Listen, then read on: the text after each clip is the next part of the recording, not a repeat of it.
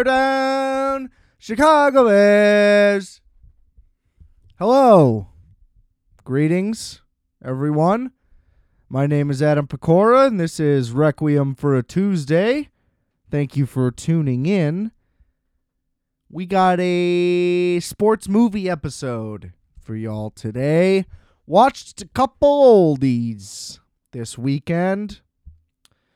But first,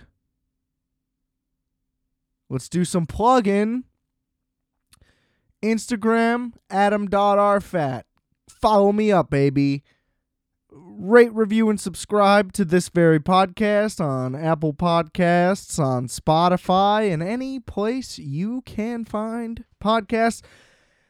You'll likely find this one there as well. So go ahead, give me a review, give me a sub, and that would be greatly appreciated. If you love the show that much, you can also get a little bit of merchandise at rfat.bigcartel.com. There's music as well. Check all the links in the description below. Lots of good stuff for everybody to stay entertained, hopefully. Before we get into the films at hand, as the opening fight song may have indicated, preseason week 1 went off without a hitch. The Bears look spectacular. The roster, there's not really a hole at any position. Yeah, the O-line lacks depth, I would say. Every position kind of lacks depth, really. Running back's all right. Receiver depth isn't great. D-line depth, we'll see. That might be very deep. It might actually be weak overall. That's still the weakest part of the team. Linebacker, same thing. Just strong, but the depth's actually all right there. Maybe not on the outside.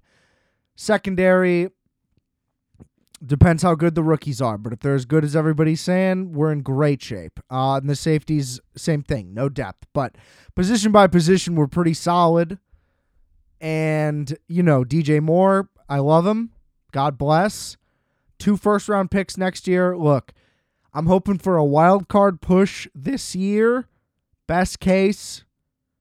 At least good. They need to, as I said last year, they need to just look good. And as long as we get 7 to 9 wins, that'll be great. 6, whatever.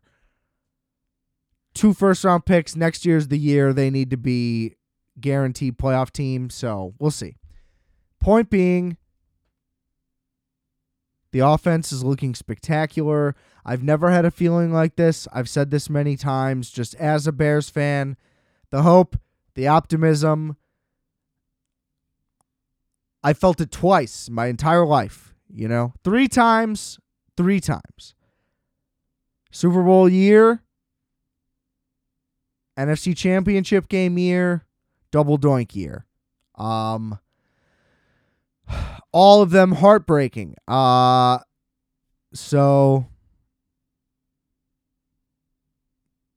don't know. It's like I've never felt what I feel about this organization, where it's like Poles is going to make all the right moves. Flus, he hasn't had a team yet, so I can't say for sure, but he seems like he's doing a hell of a goddamn job. Seems like everybody's doing a great job at their job. And I have a natural urge to be skeptical, but there hasn't really been a reason to be so far. So, we'll see. But I'm hype. I am hype. You better believe it. Next up, Michael Oher.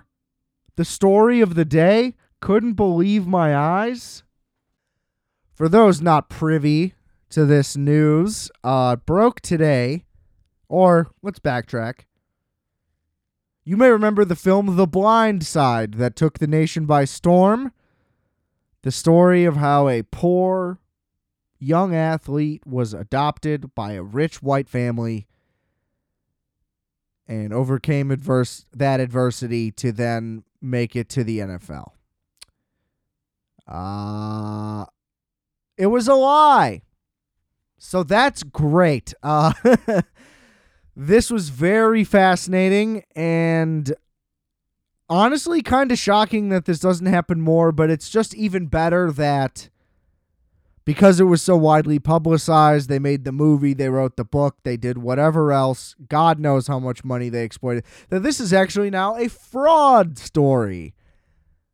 I love a good, especially modern fraud story, because whenever you like Catch Me If You Can or whatever, anything about mass fraud like this in the past, you just go, well, this isn't a mass fraud, but you get my point.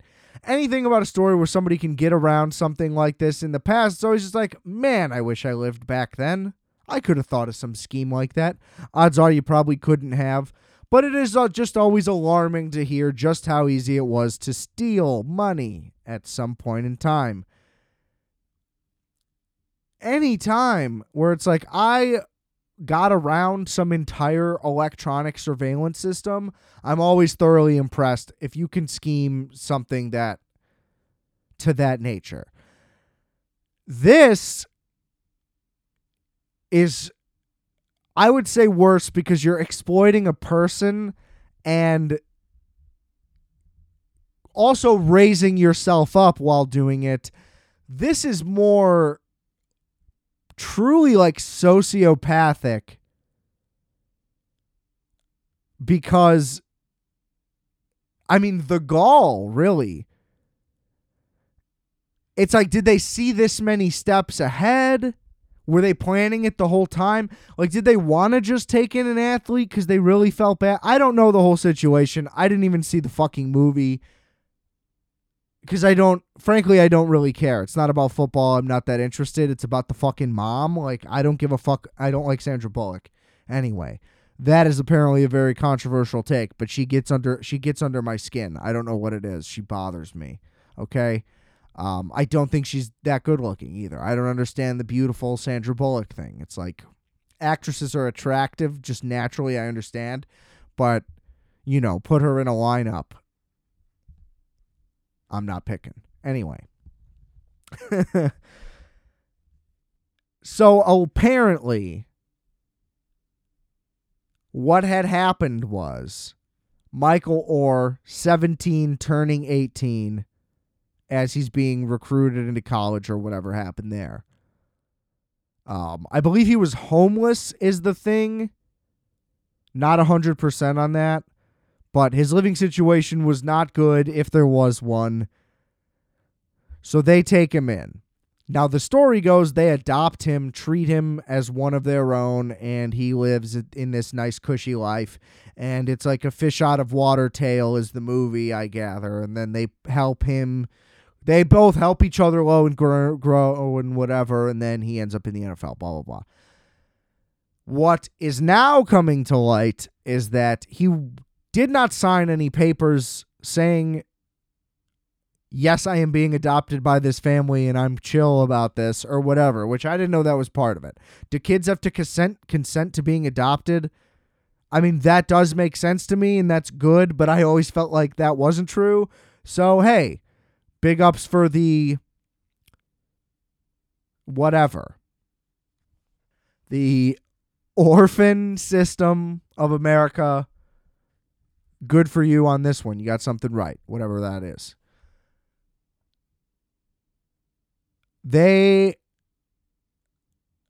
had him sign a conservatorship agreement, which, as we know from the whole Britney Spears saga, they can take his money, they can use his name, he doesn't get a dime. I guess because he wasn't 18, that is why this thing made sense. And they positioned it to him as like, well, once you're 18, we can't be adoptive of you anymore. So we'll sign you to this. This is like a longer term, more official thing. So that way you're really a part of the family. The key factor in all of this is that's the whole thing. The conservatorship mentions is not legally binding to him as their kin or whatever in any way. Whereas a real adoption thing, yes, he would just be a legal adult at 18, but he would literally be a part of their family. Like, that's all the official thing signifies anyway. If once he's 18, he's 18, why does he need to sign anything? And, obviously he was not in any position to know anything like that and was manipulated by people claiming to be his loving parents. So great stuff. Can't wait for The Blind Side 2, Blindsided, to come out. And, the gritty reboot of The Blind Side will be told how it actually happens. Just great. What horrible people. I'm sure they'll come out with some counterpoint that it was all misconstrued. That's just how any lawsuit's going to go. It now has to seem like anybody could have been at fault. I don't imagine why at any... Here's the thing. There's a slim chance that Michael Oher is now in his, significant post-playing days, could use a lump sum of cash. So there's a chance that he was aware the whole time and then, had to construct a story that would allow him to get a lawsuit out of it. I don't buy that. It would be too embarrassing to reveal, frankly. It even says that he was embarrassed upon discovering it in the article that I read. And on top of all of that, if anything, the part that might be true is he might just need some cash, but this is a very legitimate opportunity and reason for him to do so. I'm rooting for Michael Oher. I didn't like this whole scenario in the first place. It was a distraction from the football season that I did not welcome, and it was a sappy, stupid, family women comedy. Not into it. So fuck this movie, fuck these people. Shout out Michael Oher. Hope you get your bread, son.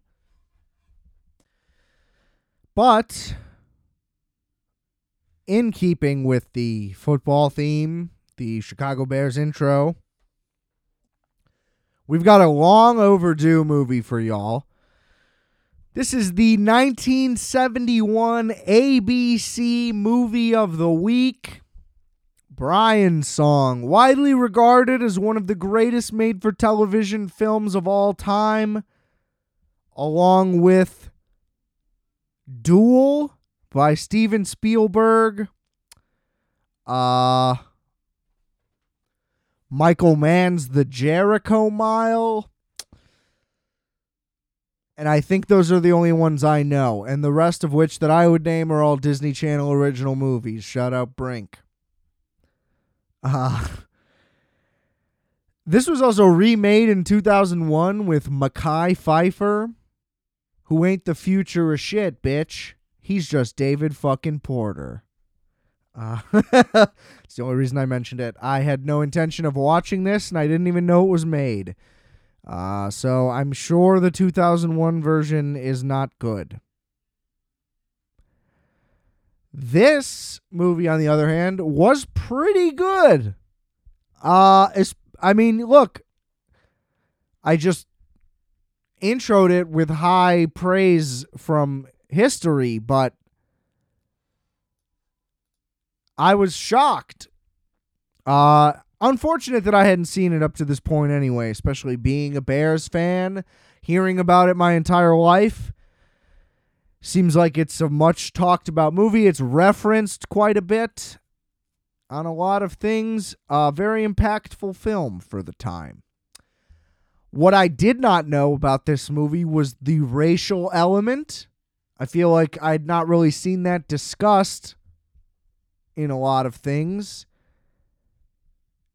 But good for them. It honestly had never crossed my mind. So I guess let's just get into it for those who don't know. This movie is based on a memoir of Gale Sayers. Gale Sayers, a legend in Chicago, was a running back for the Bears, was like the fastest dude ever, basically, at the time. So he just ran past everyone for years and tore shit up. Was a great kick returner as well. And, back in the day, the medical capabilities were limited. He blew out his knee and was never able to play again. I don't know. Could have been as catastrophic Those injuries still exist today. They're just much more rare. Could have been to that level. Who knows? He may have just torn his ACL, in which guys are back in 6 months now. May have ended his career. I don't know. Not relevant, really. So this is about him entering the NFL. It begins as he shows up as a rookie, fellow rookie, Brian Piccolo. By the way, Gale Sayers, Billy D. Williams. Okay. Little Lando action before that happened. I mean, this has to be one of his first roles. I didn't look into that either. Actually, I'm going to check right now. What was Billy D. Williams' first role? Return to painting. Well, I don't know anything about Billy D. Williams. Is he a prolific painter? I'm sure most people know this. I'm gonna get there may be a profile on Billy D. Williams coming up. His film debut was in 1959, so either way off. Anyway, James Caan. Yes, the James Caan. Co-stars as Brian Piccolo, a fellow rookie who greets him as he pulls up to the facility, pulls a little prank on Gale Sayers, tells him that George Halas, famed owner and founder and coach and GM of the Bears, has bad hearing in one ear, so Gale Sayers spends the whole meeting kind of walking around him, trying to get on his good side, and then at the end it's revealed that obviously that was a prank. Honestly, pretty solid comedy stuff going on throughout this movie. The drama actually is what's very heavy-handed and kind of like soap opera-y.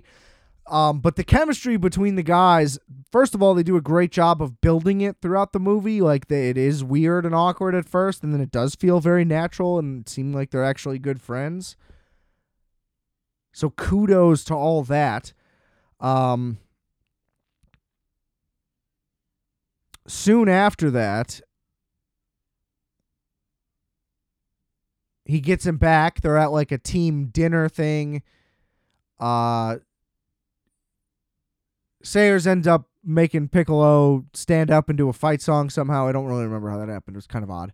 And then puts mashed potatoes on his chair when he sits down. Now, what was odd to me, he scoops the potatoes out of the tray and then puts them on his seat. It's not good for the seat. Just put your whole tray down either way. It's a lot more. It's like if your whole thing is like, I don't want to waste a meal. It's like you're in the NFL. Have some fun. I don't know. You're supposed to be kids. Anyway. So they are shown in practice together. Obviously, Gale Sayers is doing fucking amazing shit the entire time. Brian Piccolo, the only reason anyone knows who Brian Piccolo is because of this movie, for those of you listening who are not privy to football. The name Brian Piccolo is known as a name because of what happens in this movie. So I didn't know that if he was any good or not. He apparently wasn't, but good enough to make the team, whatever. And effectively what this movie kind of says is that he kind of just stayed on the team because he was friends with Gale Sayers, which, hey, that's great. That's still a thing to this day, and there's nothing wrong with that. Tom Brady kept a lot of guys paid. Aaron Rodgers is keeping a lot of guys paid. It's all good. So they get placed together as roommates, and there's kind of a speech like, hey, just so you guys know, like, this is going to be a big deal. And they're like, why? And they're like, you kids. Wait till you see what's going to happen. And then they don't really show anything of that. They just kind of make it a point for the movie to tell everyone, like, hey, this was a big deal, and we'll tell you what they will deal with, but we're not going to show like racist people screaming at them. We'll just tell them that it happened, which I think was probably a wise move. So anyway, their wives end up becoming friends, and then yeah, they just kind of show a lot of scenes of them like hanging out and laughing. There's just a lot of good male friendship stuff in here. Gale Sayers injures his knee, is very depressed, and it, again, very comically soap opera-y shown, all of this stuff. It's a little silly. But also, I will mention, this movie's like 100 minutes. Or, I'm sorry. It's like, it was made for like a 90-minute time slot, and the movie itself is like 70 minutes. So they didn't have a lot of time. They had to keep it kind of lean. So I also do understand that, made for TV, all that type of stuff. It is a factor into why this isn't fucking Al Pacino quality acting in the movie. While they had it, great actors. So then after that, yeah, he hurts his knee. Piccolo surprised him with like a gym in the basement, and then it's revealed that they switch Piccolo to fullback so they can play together. Their bond gets even stronger. And then all of a sudden, Brian Piccolo starts to lose weight, and he starts to move slower, and he's like, I don't know what's really going on, and he's really fatigued. And then they're like, oh, he has cancer. And then they're like, they're going to remove his lung. And then that's when there's like a team dinner. That's when there's that famous scene of Billy D going, I love Brian Piccolo. And that is parodied quite a bit. And I thought that was like, oops, dropped my phone. You heard it. That's fine. That is then when... That's not the end, is my point. I thought that was like a post-death speech. It's actually a pre-operation speech. He then goes, gets the operation. The news is bad. Brian Piccolo then dies. Brian Piccolo's number is retired by the Chicago Bears. And, yeah. It's rough. And then, yeah, there's a really rough scene of them, like, saying their goodbyes. Listen, your boy teared up, couldn't handle it. Just a great film. The hype is real. I don't really have a lot else to say. I don't know why they remade it. I mean, it was like the 30-year anniversary, and it was also just for TV, but kind of crazy. Pretty sure they used real highlights of Gale Sayers, and, they didn't try to just, like, do on-field filming stuff, which made a lot of sense. The greatest thing about telling a true story. And, yeah. Go Bears. Really, really great stuff. Absolutely devastating. But great performances. And now we're going to tie it over real quick. I don't have a lot to say on this one either. But we're going to go to Bang the Drum Slowly here. Slight Godfather connection here. James Caan to Bobby De Niro. Michael Moriarty is the star of this movie, along with De Niro, famously of The Stuff, which is a fun movie that I've talked about on this show. Love that movie. De Niro with the run of a lifetime, starting with this movie. Like, he's really good in this movie, and this movie I heard about a lot as a kid for being one of, like, the greatest sports films of all time. That you don't hear it brought up that much anymore, and I think it's more for the influence. It's more for this movie does a whole, like, this is a day-to-day job thing, which was unheard of at the time. It was all, like, the glory of the Yankees and that type of shit. So I think that's more of what this is famous for. I don't know how well it holds up. Like, it's a fine movie. I'm not upset that I saw it. But it doesn't, I don't know. The legacy doesn't ring through to me. But this is like his breakthrough role along with Mean Streets, both in 73. Then he goes Godfather 2, 74, Taxi Driver 76. Those are 4 movies in a row of his. Just what a god. Fucking love Bobby D. Probably the greatest actor who ever lived in my book. Fucking love this man. So this movie weirdly follows a pretty similar path, but it's based on a novel from 1956. So didn't bite Brian's song, but very connectable. So it starts. Essentially, Robert De Niro's like a dumb fuck. They don't say he's retarded because he's not retarded. He's a pro baseball player. But he's a dumb fuck and no one likes him because he's a loudmouth dumbass who chews tobacco and smells bad. And whatever. Moriarty is a pitcher holding out for his contract who's a very smart man. He wrote a book about shit. They don't really explain what.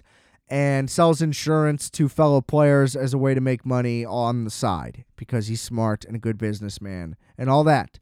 So he's also like the de facto team leader because everyone listens to him because he's smart and a nice guy and he's funny and everybody likes him and he's talented and all that. So he's a pitcher. His roommate is De Niro's character who is a catcher. He goes with him to the Mayo Clinic in Minnesota. He has cancer. They go to his house in Georgia. He burns all of his stuff as a, metaphor for his life ending about, his baseball career. He meets his family. This is all very brief in the intro, and it's kind of slow and kind of a slog. And then then they go to, a hotel, and they just intro some more characters and some more themes. Like, they play this made-up card game to swindle people and, whatever. That's a very long intro. Then the movie kind of hits a groove, and it goes into the dog days, baseball, spring training through the season. The team sucks, whatever. And they just kind of show how nobody really likes De Niro's character, but obviously being the only guy who knows of the illness, he keeps sticking up for him, and more people basically find out by default. And the team kind of rallies around the guy, and he kind of develops having friends. And it kind of just becomes the only good time he ever really had in his life, and everybody's on board. Meanwhile, there's a side plot where he has a girlfriend who all of a sudden is around now that she knows she's trying to steal his money, but the pitcher, won't change the will, and then she keeps... It's all kind of unnecessary. Doesn't really add anything. Because the story's kind of half-assed, honestly. They could have just focused it all on the relationship between the guys. They didn't need to add the family thing. It didn't really do anything. And honestly, the send-off wasn't that emotional. It didn't feel like he was dying really most of the time, other than they just kept saying it. And then there was a really good moment in his room, though, where he thinks it's coming up. And he's going to have to step away from the team, But then they just pivoted away, and they're like, oh, that was nothing, and it's not explained very well, frankly. And then all of a sudden, he's like, okay, now I'm sick for real, and I have to fly away. And then they just do voiceover, and they're like, the team did really good. We won the World Series, and then he died. But I didn't send him, you know what I mean? And he's like, I didn't send him the scorecard before he died like I said we would. And it's like, I thought you were his best friend. Like, you went to the Mayo Clinic with him and all this stuff. It's like, all of a sudden, you're not going to fly out and go see him when the season's over? You're like, the season ended, and then I didn't send him the card, and then he died. It's like, why didn't you go see him? It was just very odd and off-putting. It's like, there was a good chunk in the middle of this movie where it made sense, and I can see why it's acclaimed for its portrayal of what it's like to be on a team in the middle of a season. Oh, some guys don't like each other. People don't get along. This and that. You do little things to get by. You play games. Hanging out at the hotel. Going to dinners. Like, I get how it paved the way in doing all that type of stuff. I get how De Niro was great. I get... no, that's it. I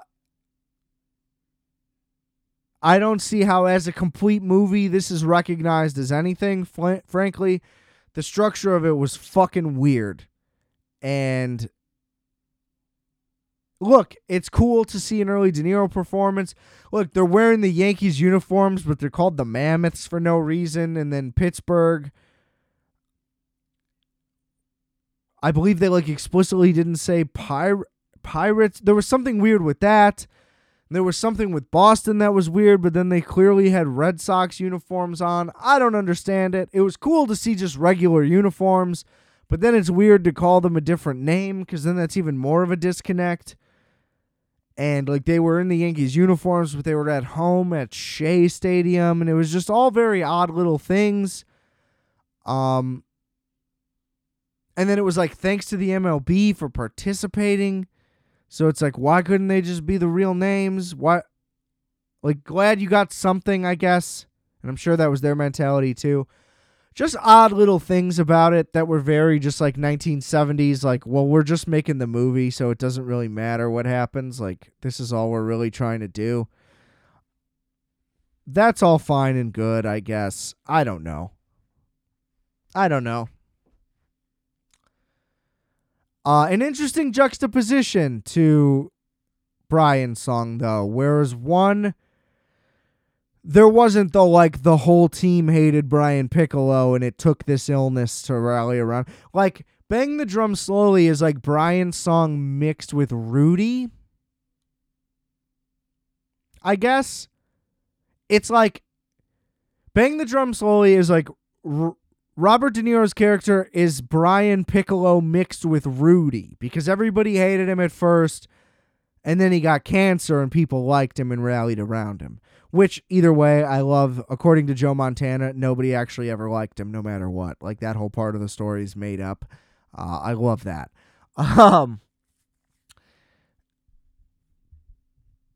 Look, I think that Bang the Drum Slowly could be remade a lot better as a mini series, and I don't think that a lot. But I think if the whole goal, like with Bull Durham, which I also actually haven't seen, that's on the long list somewhere, where you're trying to just show what it's actually like to be a part of a team. I am always very interested in those type of stories, and there aren't too many of them really out there, or ones that are really trying to do it seriously. But I think even the way like Winning Time, that show on HBO is now, is great because you're watching what people talk about in the locker room and how these dynamics really are and how the business elements of it are all there. Because that was also a part of Bang the Drum Slowly. There's some contract negotiation stuff, but it's all a little half-baked and all like a little bit there, and was considered a huge thing at the time for being portrayed, period. But I think more depth and like more focus on it would be more interesting because you almost don't need the player to be dying in Bang the Drum Slowly. I think that that's almost the bigger flaw. Is like, what if, I don't know, like, what if the pitcher just saw something in him that no one else did? Like, I don't really know how to explain that because obviously just through scouting and whatever that would be there. But they make it a point in the movie. Like, he never really got a lot of playing time. And once he did, he started to play a lot better than anybody thought because he was actually pretty decent, which then led to people getting along with him more. So all of that's there anyway. It's like you almost just need a reason for him to be in the lineup. Like, he should be the backup that nobody likes because either way, like they mentioned, they're planning to trade him down. And the player they're planning to trade him down for is a country boy who sings the song Bang the Drum Slowly, which is why the title makes sense. Either way, or they just kind of reference the title in the movie, which is always kind of nice. But either way, my point is just he could have been the guy that they were about to trade down. Only this one pitcher, vouches for him and tells him everybody should get a chance. Everybody hates him. They're going to send him down. Then all of a sudden, boom, a starter gets injured. He starts catching for everybody and starts hitting well, and the team gels together and so on and so forth. And the rest of the movie can still happen as is. To me, you're trimming a lot of fat. You don't need the girlfriend subplot. You don't need the family subplot. You can still do all the front office stuff with negotiations. You could do the day-to-day stuff with the manager and the teammates, the hotel, the travel. All that good stuff is all still there. And all the parts that didn't work of this movie are gone. Obviously, it would be a big change from the source material, which they were apparently very faithful to. I don't know. Watch Brian's song. Free to watch on YouTube, actually. Somebody just uploaded it and they let it happen. Bang the Drum Slowly, I did have a DVD copy I got for like $3 on eBay, but I'm sure it's a cheap watch somewhere else as well. Rapid fire ending to this episode. Thank you for tuning in. I'll be back next week. We're not doing bi-weekly going forward or anything like that. So yeah, the next few weeks in a row will be good. Labor Day, no episode, because I will be out of town partying. But then otherwise, we are back to weekly as normal. Rate, review, and subscribe to Requiem for a Tuesday. Please, please, please, and thank you. Tell your friends, share the episodes. Let's get the word out of here. We got to get these numbies up. YouTube as well, if you're interested. Everything's linked in the description below. Check out all that good stuff that I be working on. And remember, I are fat, you are fat, we are fat. Calculator.